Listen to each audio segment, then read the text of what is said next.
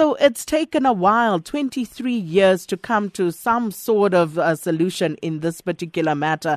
But could you please just very succinctly take us through the background on this particular story, what really happened, and how did we get to this point?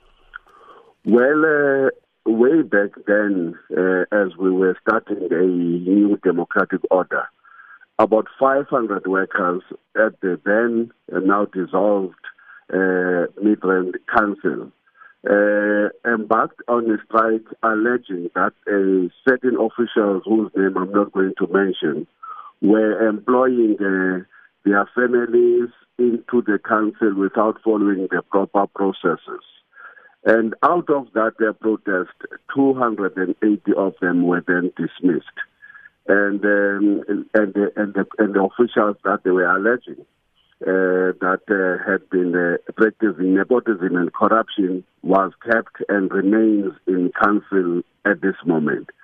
We have been knocking, even then whilst we're still in COSATU, to every door of the mayors after a mayor, and without any great success. And when the new elections produced the mayor, Herman Mashaba, we continue to pursue the matter as we have been pursuing it for over 20 years.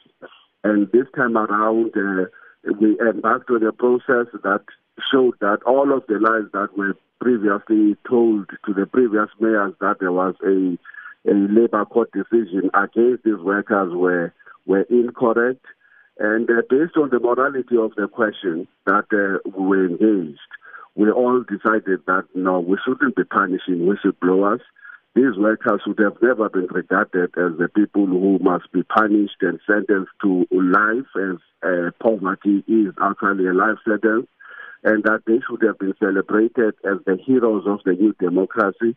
And then, and gladly, we agreed with the mayor that we have to get them back into the system. Within the next 6 months, they will get into any of the vacancies that exist already and that continue to open up in the council. And all of that is going to happen within the next 6 months. And secondly, they not only lost their jobs, they lost their pensions. The FSB have not been very helpful. And we're glad that the council have now agreed to work with us to investigate what happened to all of their pensions and why they were punished double. Basically, lose your job, lose your pensions, and get nothing.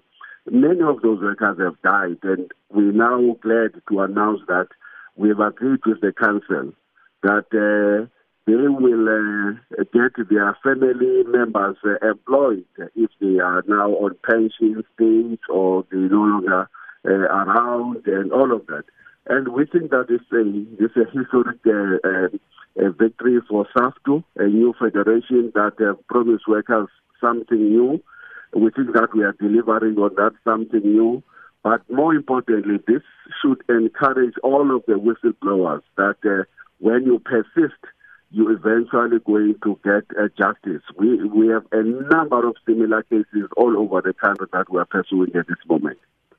So just with regard to the re-employment of the 280 workers, so does this mean that all 280 of them will be taking up employment with the city once again?